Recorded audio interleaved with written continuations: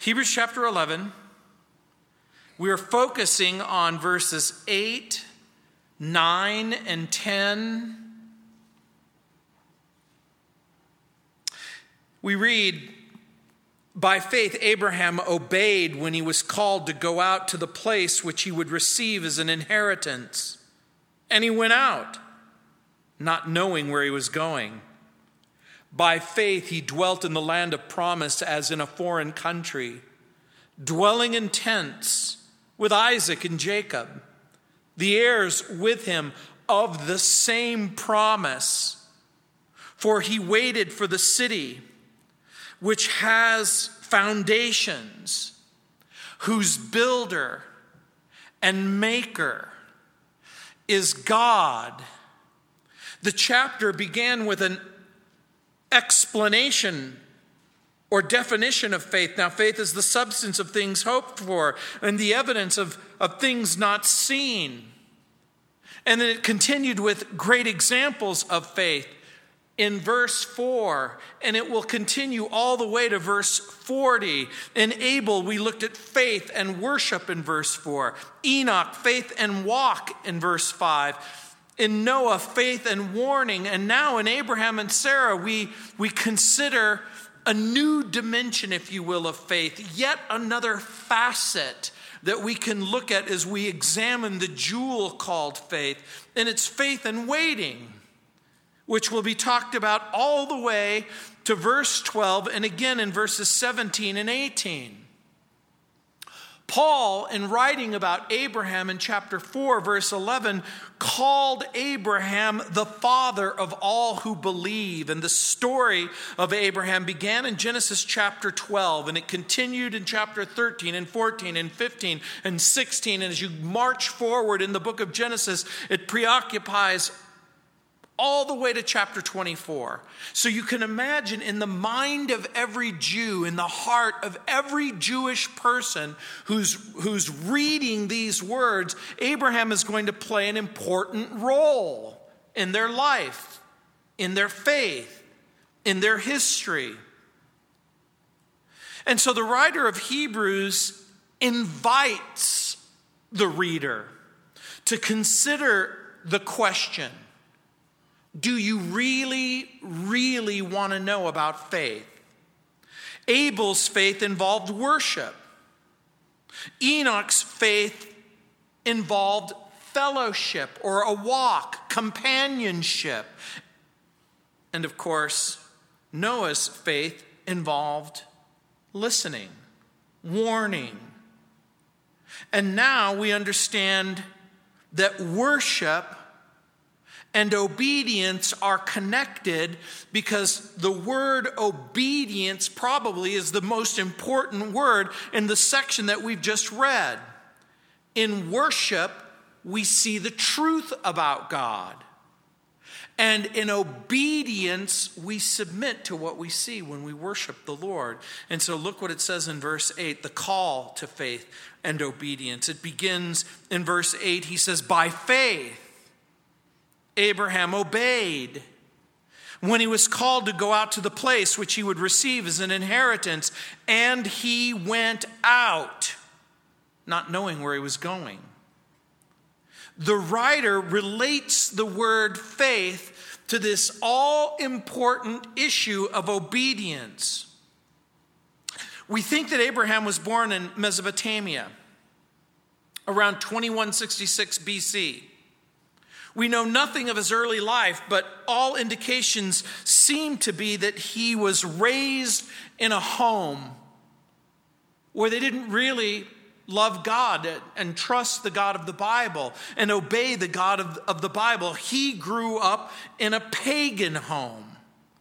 Various speculations have suggested that Abraham came to faith perhaps through the testimony of Shem. Do you realize that if you follow the genealogy in the book of Genesis, you know that Noah had 3 sons, Ham, Shem, and Japheth. And according to the genealogy, those 2 lives overlapped. Could it be that Abraham heard the story of God and the testimony of God and the judgment of God and the preservation by God. Some scholars suggest that it might have been a possibility. Others suggest that maybe Abraham heard about the God of the Bible through Job, or perhaps even through that mysterious figure who was both a priest and a king in the city of Jebus, which would later be called Jerusalem. We're not told. The Bible doesn't tell us. But the Bible mentions Abraham 308 times. 224 times in the Old Testament, 74 times in the New Testament. This includes Abraham is mentioned in at least 27 books in the Bible. 16 in the Old Testament, 11 in the New Testament. He was born Avram in Ur of the Chaldees. Ur was a seaport, by the way, near the Persian Gulf on the banks of the Euphrates River. And James, in a different world, I would have had you put up a map that shows the Middle East where Abraham was born and how the Euphrates River empties into the Persian Gulf. Well, you kind of can see it. You see that little tiny body of water and you see the little line all the way, well, I guess if you're facing this way, to the right. If you go up a little bit, you'll see Ur of the Chaldees. Now, what's interesting about this place, tradition places the Garden of Eden some 16 miles from this place. The city was a center of farming, manufacturing, and shipping. For centuries, critics and skeptics mocked the existence of this city. But in 1922 through 1934, there was an archaeologist named C.T. Woodley of the British Museum. He did extensive research. He basically dug up the ruins of the place and found a massive complex and a gigantic ziggurat. Not cigarette, ziggurat. This is a tower that would have been layers upon layers, reaching up towards the heavens, perhaps modeled after the Tower of Babel. The city had two main temples, one to Nanar, who was the moon god, the other to his wife Ningal. It was a pagan city with pagan people and pagan practices. And the calling of Abraham is recorded in Genesis chapter 11, verse 31, and chapter 12, verse 1. And then it's repeated again in Acts chapter 7, verse 3. In Genesis 11:31, it says, "And Terah took his son Abram and his grandson Lot, the son of Haran, and his daughter-in-law Sarai, his son Abram's wife, and they went out with them from Ur of the Chaldees to go to the land of Canaan. And they came to Haran, and they dwelt there." And in Genesis chapter 12, verses 1, 2, and 3, it says, "Now the Lord had said to Abraham," or Abram, "Get out of your country, from your family, from your father's house, to a land that I will show you. And I'll make you a great nation, and I will bless you, and I will make your name great, and you shall be a blessing. I will bless those who bless you, and I will curse those who curse you, and in you all the families of the earth shall be blessed." Whenever you see that word blessed in the Old Testament, if I were to try and figure out one single word that I would use to describe that word, it would be the word empowered. Empowered, or given the ability. In Genesis chapter 12, verse 4, it says, "So Avram departed as the Lord had spoken to him." Now, perhaps some of you, like me, may have been one of the first people in your family, if not the first person in your family, to come to Christ. I grew up in a home that was largely devoid of any kind of faith, any kind of real faith. Even though my father was from Sicily, and was born, raised Roman Catholic, and brought me up in that tradition. He wasn't a good Catholic by any stretch of the imagination. I grew up in a home where people didn't really love the Lord. They didn't really know the Bible or believe the Bible or live their lives as if the Bible were true. And maybe you grew up in a similar circumstance where you were the first person who heard the gospel and believed that Jesus Christ was the Lord. And you came into a right relationship with God through Christ. You left the life that you grew up in. And you embraced a life of faith. And Abraham was the first in his family to do such a thing. The writer of Hebrews reminds the Jewish people that God spoke to Avram. And remember when we began our study in the book of Hebrews, do you remember how it started? God, who has spoken in times past through the prophets, has in these last days spoken to us by his own dear Son, the Lord Jesus Christ. There's very good reason to believe that Abram's father was an idolater. And if that's true, Abram grew up in a home where if you said that you heard from God or that you believed God or that God spoke to you or that God had a plan for you or made promises to you, it sounded like crazy talk. But in the passage in Genesis, there are 7 promises that are given. Number 1, God says to Abraham, I'm going to make you a great nation. And by the way, for those of you who are familiar with the Bible, Abraham will, of course, and his wife Sarah give birth to Isaac, and Isaac will give birth to Jacob, and Jacob will have 12 sons, and those sons will multiply in Egypt, and they'll turn into a group of about 70 people, and those 70 people will become over 1 million people, and after 400 years, perhaps as many as 3 million people, they'll come up out of Egypt, they'll go back into the land, and they'll occupy the land, and they'll become a great nation. Promise made, promise kept. The second promise is, I will bless you. In what sense?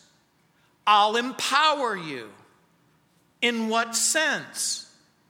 That you'll be able to accomplish everything that I have planned for you.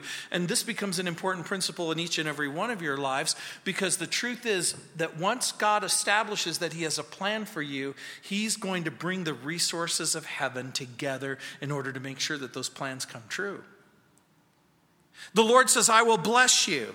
And number 3, he says, I'll make your name great.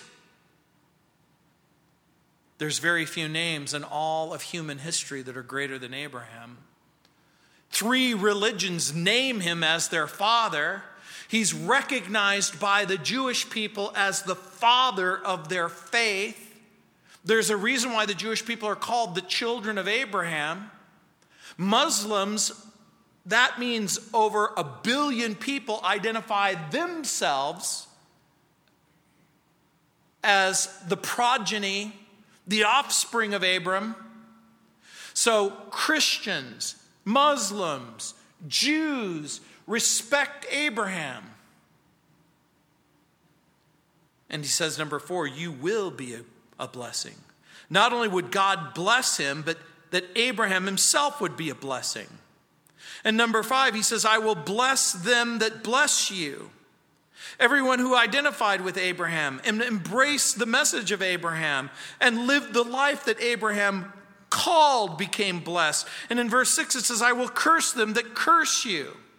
And there's probably no better example of that in all of the Bible than in the book of Esther, where Haman takes it upon himself that he is going to make sure that the Jews disappear. And do the Jews disappear? Does Haman disappear? There has been an unrelenting, demonic preoccupation with the eradication of the Jews. But every single person and every single group and every single nation that has embarked on that so destructive course of action have found themselves in miserable circumstances. And number 7, in you shall all the families of the earth be blessed. You know that reference, in you, Abram, shall all the families of the earth be blessed, isn't a reference to Jewish ingenuity. It isn't a reference to the fact that out of all the Nobel Prizes ever awarded since the instigation of a Nobel Prize, some 37% have been won by Jewish people, even though they represent less than 0.5% of the total world's population. That's not what he's talking about. He's not even talking about a Judeo-Christian heritage. When he says, in you shall all the families of the earth be blessed, it's a reference to Jesus. It's a reference to the reality that a real person, Jesus, is going to come into the world, that he's going to be born of a virgin, that he's going to live the perfect life that we could never live, that he's going to die on a cross and he's going to rise from the dead. And we should note at least 2 things about Abram's faith. His faith begins with God's call.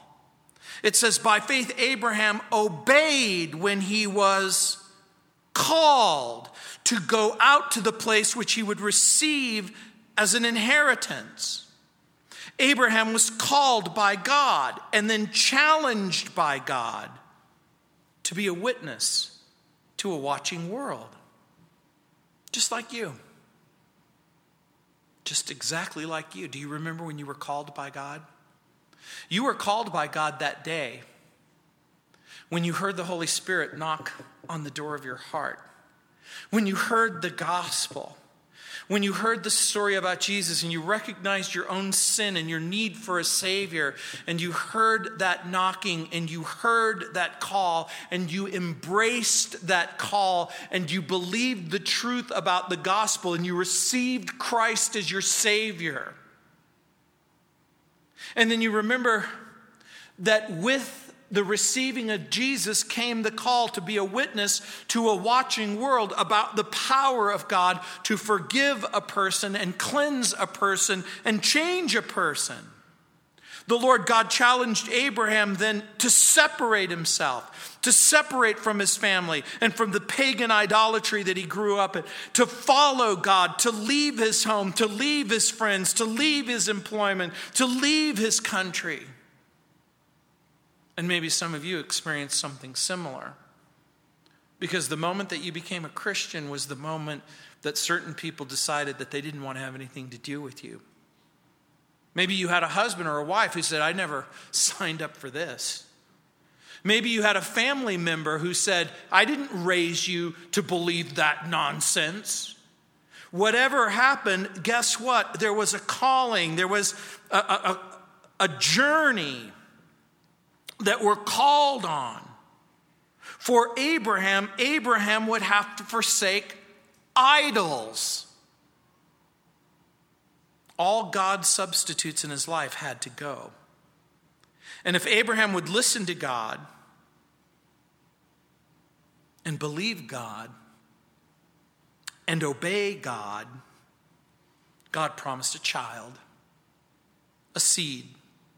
God would bless the nations through that seed. By the way, the writer of Galatians makes an important distinction that the seed is singular. God would give him an inheritance. God would give him a promised land. Genesis chapter 12, verse 1. Romans chapter 4, verse 13. Note what the text says. By faith, Abraham obeyed God. He didn't obey God because he had to. It doesn't say, by careful persuasion, by twisting his arm, by making his life miserable, by closing every other door. That's not how it happened. By faith, Abraham obeyed God. Exactly the same way as you. You know, the Bible says that without faith, it's impossible to please God. So what kind of faith did Abraham possess? Remember what we've learned. It's the kind of faith that believes God, that believes God speaks, that believes that what God says is true. But now we understand that it's also the kind of faith that believes God and now obeys God. Abraham's faith compelled him to go to the place that God was showing or revealing it to him. God called. Abraham responded. We're left with the impression that Abraham's response was dramatic, unquestioning, complete. That may not have been your experience. Maybe you accepted Christ and you heard the song, I have decided to follow Jesus. No turning back. Oh, wait a minute, I did turn back. Oh, wait a minute, I went in a different direction. But for Abraham, it really is dramatic. It is a turning from idolatry, and it's a turning to the true and the living God, and he goes. This is decisive faith. Yet Abraham does not know specifically where he's going. Has that ever frustrated you where you know that God wants you to go in a particular direction, but he hasn't told you exactly what that looks like or where that's going to be? Maybe the Lord has said, I want you to go in that direction, and you basically said, what am I going to find once I get to this place where you're calling me? What does that direction look like? And the Lord says, I'll tell you when you get there. Remember what the Bible says? There's two kinds of things that we now begin to understand as Christians. There's issues of obedience. These are things that relate to what God says. I need you to do this. I need you to do this. I need you to do this. And you will obey or you'll disobey. But what about the things when you don't know what to do? Who to marry, or a job to take, or a direction to go. And you begin to pray and you say, Lord, what is it that you want me to do? And you hear nothing. What is it that you want me to do with my life? You hear the crickets. Cricket, cricket, cricket. And you go, Lord, just let me know. Tell me what you want me to do. And you hear a faint whisper, trust me. Well, you know, if I had some very specific instructions, it would be a lot easier to trust you. But without faith, it's impossible to please God.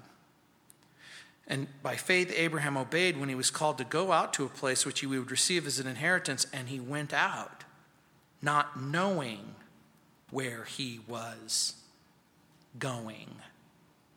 By the way, then, is there a kind of faith where you don't know the answer to every single question? Apparently there is. So what kind of faith does Abraham possess? We know it's the kind of faith that obeys God. It's the kind of faith that compels him to go to the place where God wants him to go. It's the kind of faith that responds. It's the kind of faith that involves obedience, but it's also the kind of faith that doesn't know everything about everything. But whatever else it means, it must mean that there is no such thing as belief absent obedience. The Bible doesn't know of such a thing. The Bible doesn't just simply say, just believe something and you'll be fine. The Bible seems to indicate that there's the kind of belief that causes you to respond with your life. Where will faith lead you? Where will your faith take you? What kind of a journey will you take? There was a poem by Helen Annis Casterline. She wrote, I go on not knowing. I wonder not if I might. I'd rather walk in the dark with God than walk alone in the light. I'd rather walk by faith with him than to walk alone by sight. There's a journey that we're called as Christians to take. It seems like it may be in the dark, but rest assured that even though you can't see clearly where you're going, God knows exactly where you're going. And sometimes your friends and your family might think that you're taking a journey into darkness because they don't understand about faith. They don't understand what it means to know and love and believe God. Abraham, in an immediate act of faith, believes God, obeys God, turns his back on idols, the moon god and the moon god's consort. And again, what a lesson for the Hebrews. Remember, the writer of Hebrews is writing to Hebrew Christians who were wondering whether or not being a Christian was worth it. Whether or not they were going to turn back to Judaism. Whether or not they were going to make the decision to leave Christ and return to the dead forms of the law. And for many Christians, they face the same issue. Some of you, day after day, or month after month, or year after year, you revisit the question, well, am I really a Christian? Do I really want to be a Christian? Do I want to do what God wants me to do? Here's my question to you. Did Abraham hear from God? Talk to me, people. Yes, that's the right answer.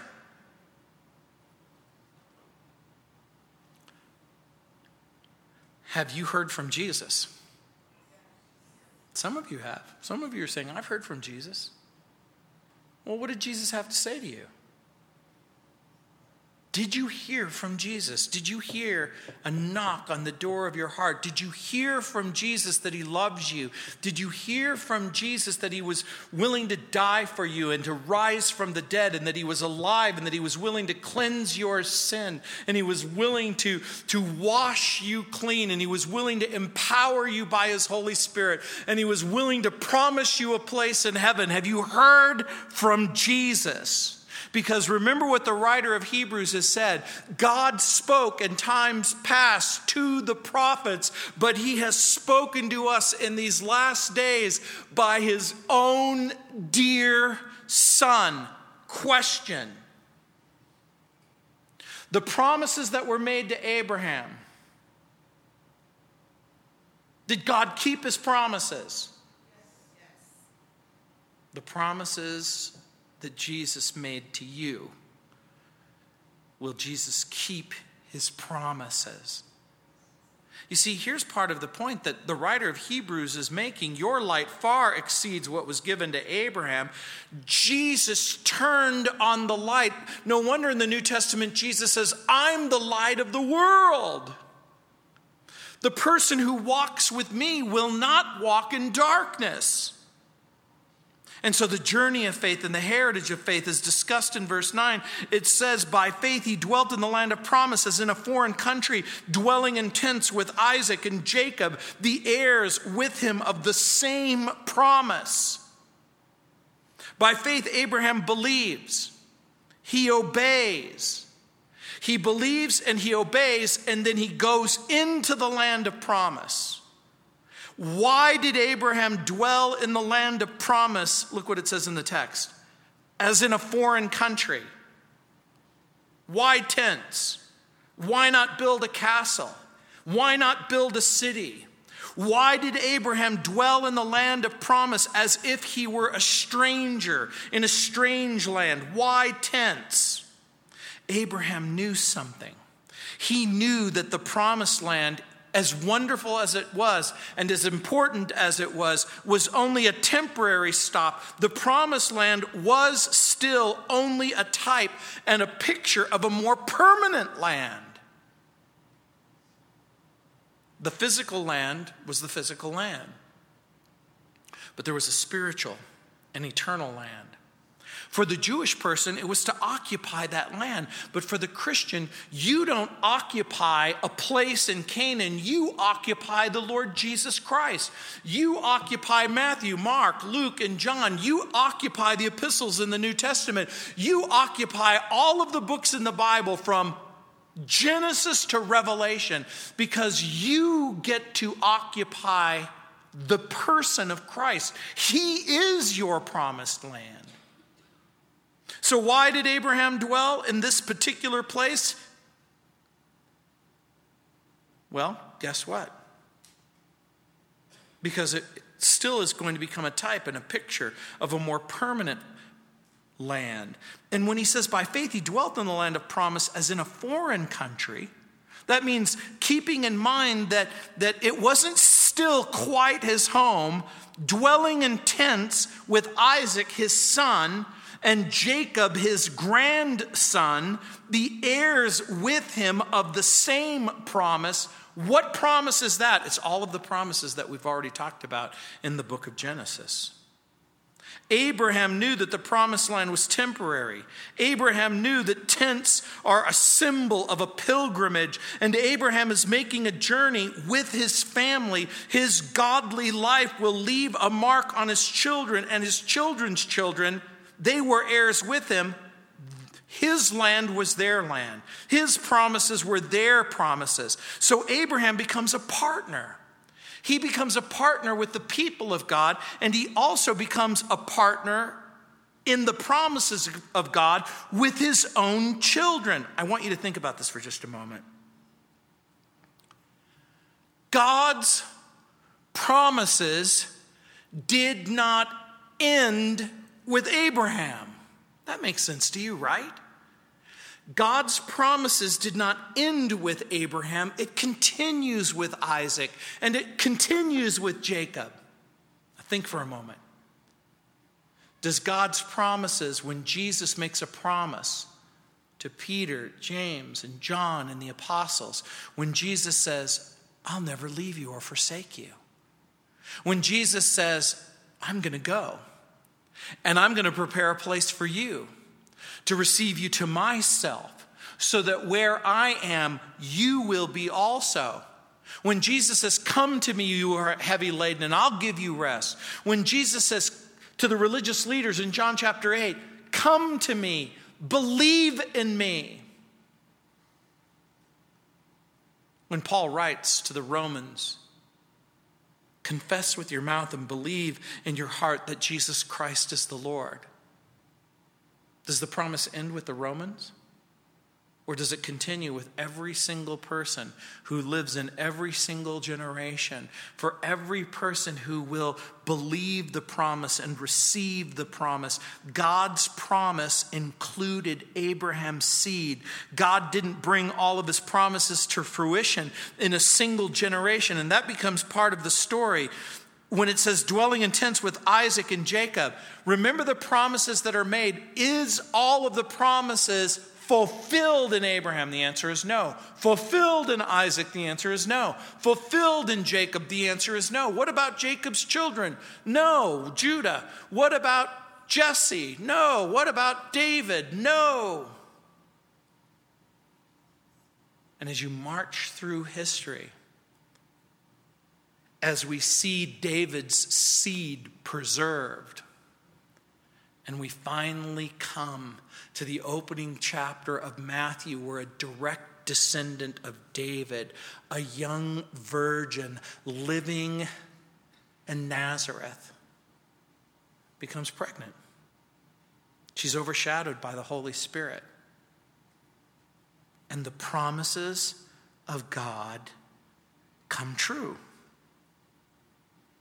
The Lord told Abraham that his seed would leave the land, that they would return to the land in the future, and exactly that happened. Jacob leaves with his family, goes into Egypt, and then returns to the land. You know, on this last trip that I took to Israel, I got to visit for the very first time the tomb of Abraham, Isaac, and Jacob. It was the only piece of property that Abraham actually purchased in his life. He took money and he bought a cave called the Cave of Machpelah. He purchased it in order to bury his beloved wife. And upon his death, Isaac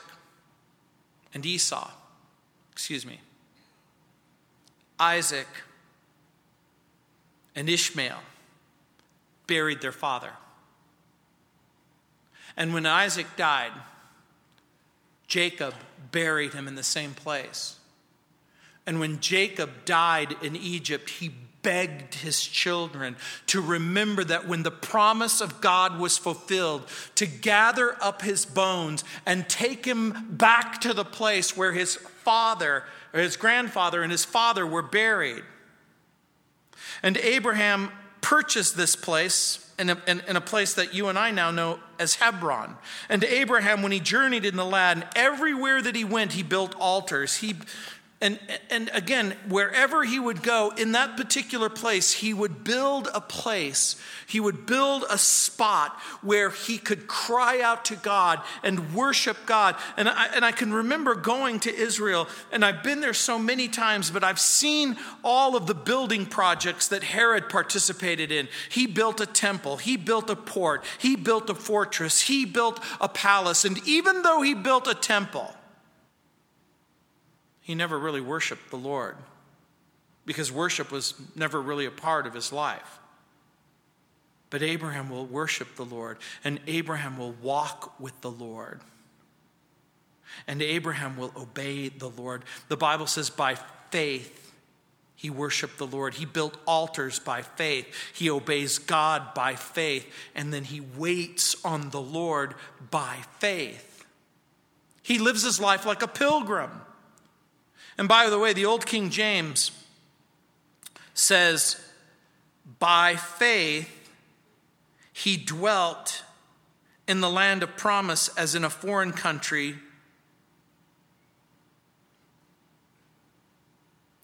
And then it says in verse 10, for he looked for the city which has foundations, whose builder and maker is God. The old King James actually even uses the term in the earlier verse that he's a stranger in a strange land.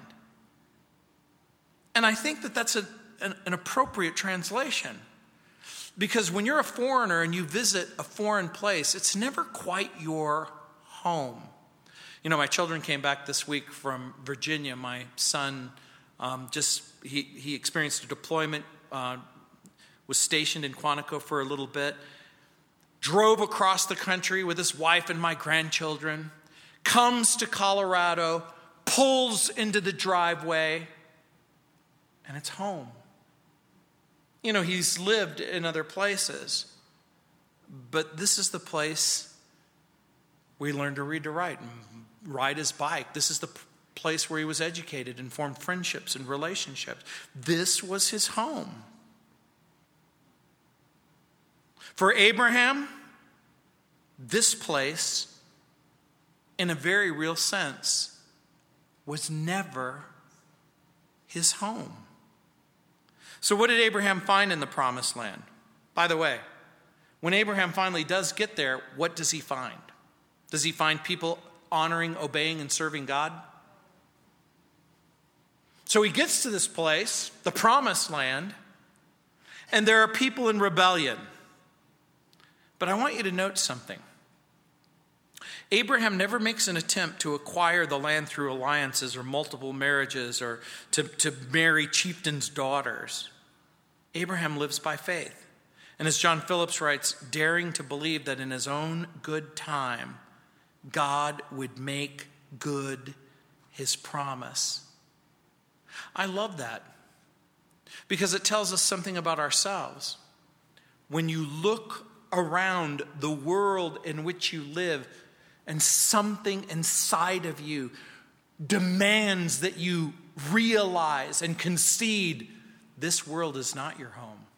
This is not your final destination. This is not the place where it will all end. And so in verse 10, look what it says, the hope of faith and the inheritance of faith. In verse 10 it says, for he waited, in the old King James, looked for the city which has foundations, whose builder and maker is God. Pause for just a moment in our study. Ask yourself this question. What exactly did Abraham believe? What have we learned so far? He believed that God would create a nation through his seed. That's Genesis chapter 12, verses 2 through 5. He believed God would give him a child in what looked like impossible circumstances. We discover that in Genesis chapter 15, verses 1 through 6. He believes in an eternal city, Hebrews chapter 11, verses 8 and 9. And it's going to be repeated again. Verse 13, these all died in faith, not having received the promise, but having seen them from afar, were assured of them, embraced them, and confessed that they were strangers and pilgrims in the earth.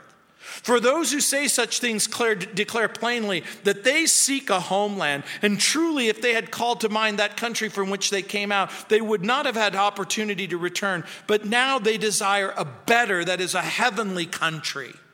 Therefore, God is not ashamed to be called their God, for he's prepared a city for them. We're going to talk a lot about that city. So think about what we've learned. God is going to create a nation through his seed.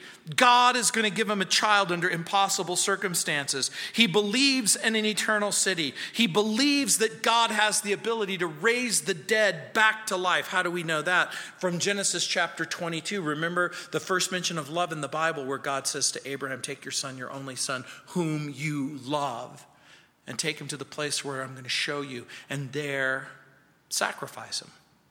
And you all know the story, how God stays the hand of Abraham through an angel. Was Abraham going to go through with it? Why? Because he was obeying God. Why? Because he knew that the kind of God that he believed in, who made the kind of promise that he made, if this was the son who was going to be the heir of the promise, that God would have to bring him back to life. Abraham believed in a God who could bring a beloved son back to life in order to make sure that his promises came true. I want you to think about that for just a moment, because that's exactly what the New Testament asks you to believe. It asks you to believe that God sent his son, his only begotten son, that whoever would believe in him would have not perish, but have eternal life. Once again, think of the context. Abraham didn't simply live by faith, but he looks by faith into the future. For he waited for the city which has foundations, whose builder and maker is God. Abraham doesn't simply live by faith, he looks by faith, and he looks into the future. By the way, the word looked, translated waited, for he waited or looked for the city, is very, very interesting. In the original language, it means to expect eagerly. It's sort of a word that used to describe Broncos fans if the Broncos get to go into the Super Bowl, where you expect eagerly for them to win. Thank God that eternal life isn't based on whether or not they win or lose a Super Bowl. The kind of eager expectation that the writer of Hebrews is talking about is the kind of eager expectation that isn't limited to Abraham's physical surroundings. Abraham is in Shechem. Abraham is in Hebron. Abraham is in this particular place. And Abraham is in that particular place. But wherever he is, in whatever he sees, in whatever direction he's looking, he understands that this world is just a temporary world. You know, I say this quite often, particularly the older I get. For many of you, there will come a time in your life where you know more people in heaven than you do on the earth. And the things of this world will grow strangely dim in the light of his glory and grace. You will walk out these doors and you'll walk out of this church and you'll drive to your respective homes and you'll live your life and you'll think about the people that you know and the people that you love and the people that you've grown up with and the people who have died, and you'll see how temporary everything is. So what does it mean? For he waited for the city which has foundations, whose builder and maker is God. Is this a reference to the New Jerusalem? Is this the city where you get a new body? Is this the place where you have a new beginning? The noun translated builder, where it says, for he waited for a city which has foundations, whose builder is the Greek word teknites. You probably know that word. Teknites, it sounds a lot like the word in our own language, technician. It was a word that meant craftsman. It meant artisan. Depending on the context, it could mean designer. Art and Gingrich suggests that the passage should be translated architect. The second noun translated maker, dimi, orgos, comes from two words. The prefix demos, which is people, ergon, literally in the Greek language, to work. So it literally meant one who works for the people, but it came to mean that person who builds for the future or who creates something that lasts beyond your life. So it came to mean architect and builder, but the whole point is that Abraham begins to look for a city that God has designed. Do you remember in the New Testament when the religious leaders, particularly the Sadducees, are making fun of Jesus because they don't believe that people actually come back to life and live with God forever? Jesus pointedly says to them, have you read in your Bible that God is the God of Abraham and Isaac and Jacob? And Jesus asks the question to the religious leaders, is God a God of the living or a God of the dead? What's the right answer, people? He's a God of the living, which means Abraham's alive and Isaac is alive and Jacob is alive. Jesus wound up telling the religious leaders in the New Testament, Abraham saw my day and he welcomed it. God's designed a city. By the way, do you think this city will or will not have slums? No slums in this city. Is there going to be pollution in this city? Will they experience riots in this city? Will you experience injustice in this city? Will you experience peace in this city? It's a trick question. Of course you will. This is a city of peace, and this is a city of justice. And guess what? When it says, for he waited for the city which has foundations, whose builder and maker is God, the Bible is filled with information about this city. You know, in the Bible, it mentions city builders. It talks about Cain building a city called Enoch, east of Eden in Genesis chapter 4, verse 17. Nimrod built a city called Babylon in Genesis chapter 10, verse 8. Enslaved Jews built the treasure cities of Pitom and Ramses in Exodus chapter 1, verse 11. Even the city of Jerusalem was first called Jebus, and then it was called Salem, and then its name was changed to Jerusalem, and then it would be called the city of David, and it would be called the Holy City, and it would be called the city of God because it becomes a type and a picture where God dwells and his glory dwells and a revelation is made and the king is going to appear there. But the city that Abraham was looking for wasn't a city that you could find in the Middle East or in North America or Central America. Because the heavenly city cannot be found on the earth. Craig Keener, in his IVP Bible background commentary of the New Testament, relates how Philo, who was an Alexandrian Jew living in the first century, saw heaven or virtue or the Logos or the divine word as the mother city, designed and constructed by God, unquote. He also relates that the diaspora of Judaism often described God as an architect and a builder, and later this is going to become an important part of the Jewish mentality, because when the writer of Hebrews is writing this book, a lot of Jews want to go back to Jerusalem. And they want to go back to the temple, and they want to go back to the Levitical priesthood, and they want to go back to the sacrifices, and they want to go back to the ritual. But Abraham wasn't looking for a religion. He was looking for something way more real.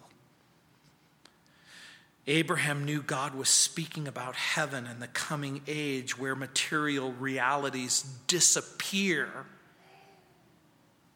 Abraham doesn't simply focus on the present, he sets his sight on the future, and Abraham opts for the eternal over the temporal. And again, the statement becomes a burning indictment against the Hebrew Christians who want to go back to the temporary, who want to see the earthly, who want to experience the temple and the priesthood and the rituals. They're willing to turn from Jesus for something that's so much less. By faith, Abraham obeys God in verse 8. By faith, he dwells in the land in verse 9. And he waits in verse 10. He waits by faith. You know, in verse 10 where it says, for he waited for that city. When I was a kid, we used to sing a song. I must wait, wait, wait on the Lord. We will wait, wait, wait on the Lord, and learn our lessons well. And in his timing, he will tell us where to go, what to do, and what to say. You see, in Psalm 27:14, we read, wait on the Lord. Be of good courage. He shall strengthen your heart. Wait, I say, on the Lord. John Piper writes, God aims to exalt himself by working for those who will wait for him, unquote. We wait on God, and God is glorified when we keep his promises. By the way, the Hebrew word wait sometimes includes the idea of rest, or cease, or be still. We might think of waiting as resting, but it's not the kind of resting where you just cease from activity. It's resting in the Lord's will. It's ceasing from self-effort. Wait can mean to forbear or to stand strong in the face of adversity. It means waiting to be empowered, to be still in quiet submission. It means to remain calm in the storm. It means waiting for the Lord's instruction and guidance. In our culture and society, when a person says wait, we often think it just means stop what you're doing. But in the Bible, when it talks about waiting, it's way more. It's resting in the Lord. It's ceasing from self-effort. It doesn't mean loitering. It doesn't mean hanging around. Abraham waits. He does what the Bible describes. Psalm 25:5, on you do I wait all the day. We wait patiently. We wait continually. We wait courageously. Wait on the Lord. Be of good courage, Psalm 27:14. We wait consistently. Wait on the Lord and keep his way, Psalm 37:34. We wait confidently. I will praise you forever because you have done it. And in the presence of your saints, I will wait on your name, for it is good, Psalm 52:9. We wait calmly because of his strength. I will wait upon you, for God is my defense, Psalm 59:9. Waiting on the Lord in the Bible always involves concentration and communication. My soul, wait on the Lord, Psalm 52:5. As the eyes of a maiden wait upon the hand of her mistress, so our eyes wait upon the Lord our God. The image that is given in that psalm is a lady in waiting. You've probably seen pictures of queens who have ladies in waiting, and you'll see the queen say, "Bring me my mirror." And she brings the mirror. A lady in waiting isn't just waiting around to see what the queen wants. The lady in waiting looks at her queen. She follows her eyes and she follows her hand as she anticipates what she wants. It's sort of like being a husband. You look at her and you see what she wants. Abraham waits, not passively, but actively. Let me be clear. Abraham isn't waiting around to go to heaven. Again, Warren Wiersbe writes, Abraham believed God when he didn't know where, verses 8 through 10. When he didn't know why, verses 11 through 12. When he didn't know when, verses 13 through 16. When he didn't know when, where, why. It was faith in God's word that made him leave his home. He lived as a pilgrim, and then he followed where God led, unquote. That's exactly right. Socrates was once asked about his citizenship. He said, "I'm a citizen of the world." So what do you say when you are asked about your citizenship? Do you say, "I'm a citizen of Colorado," or "I'm a citizen of the United States of America"? Abraham would have said, "I'm a citizen of the New Jerusalem." You see, in a very real sense, we live here, in the here and the now. But in the not too distant future,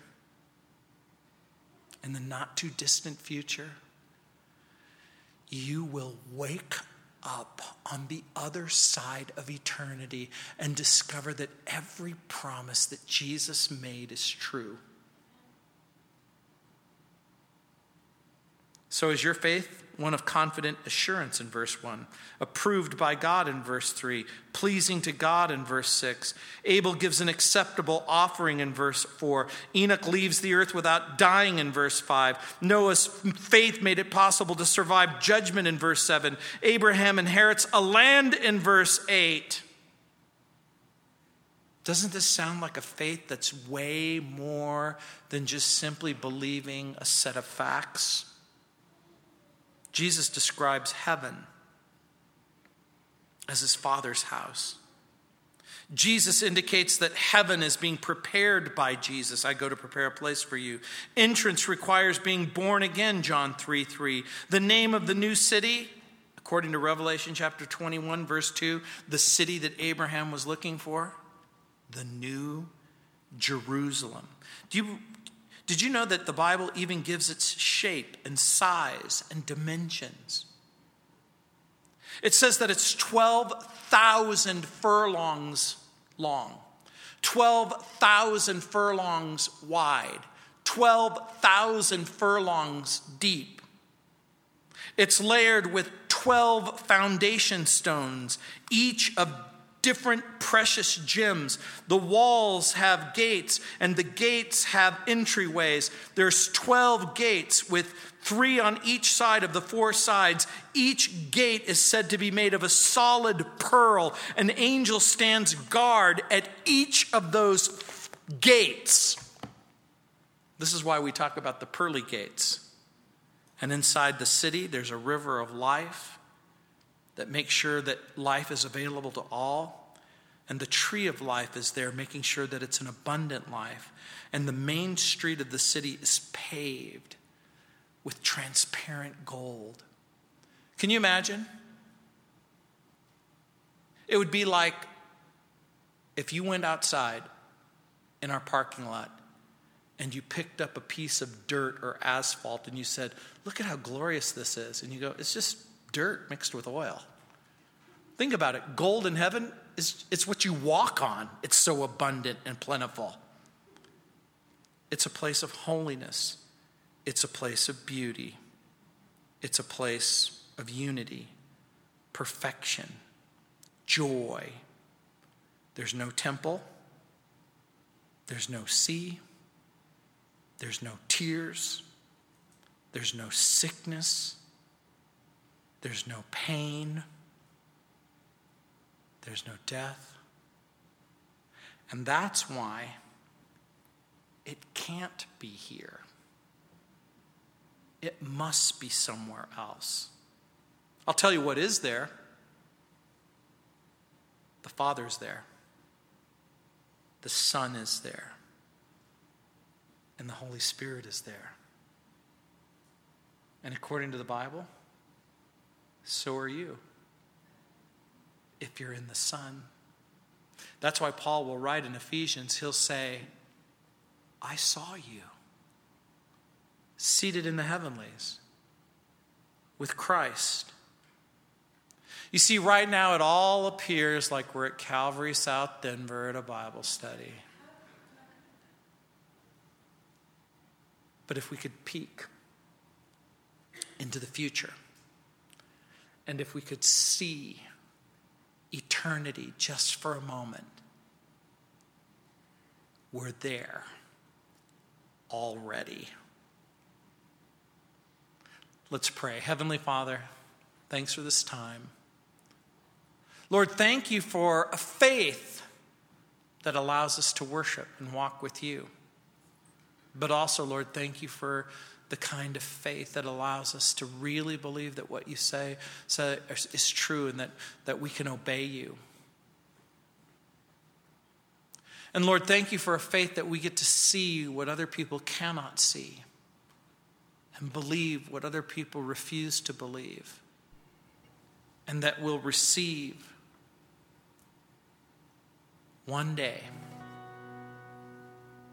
an eternal inheritance in heaven forever with Jesus our Lord.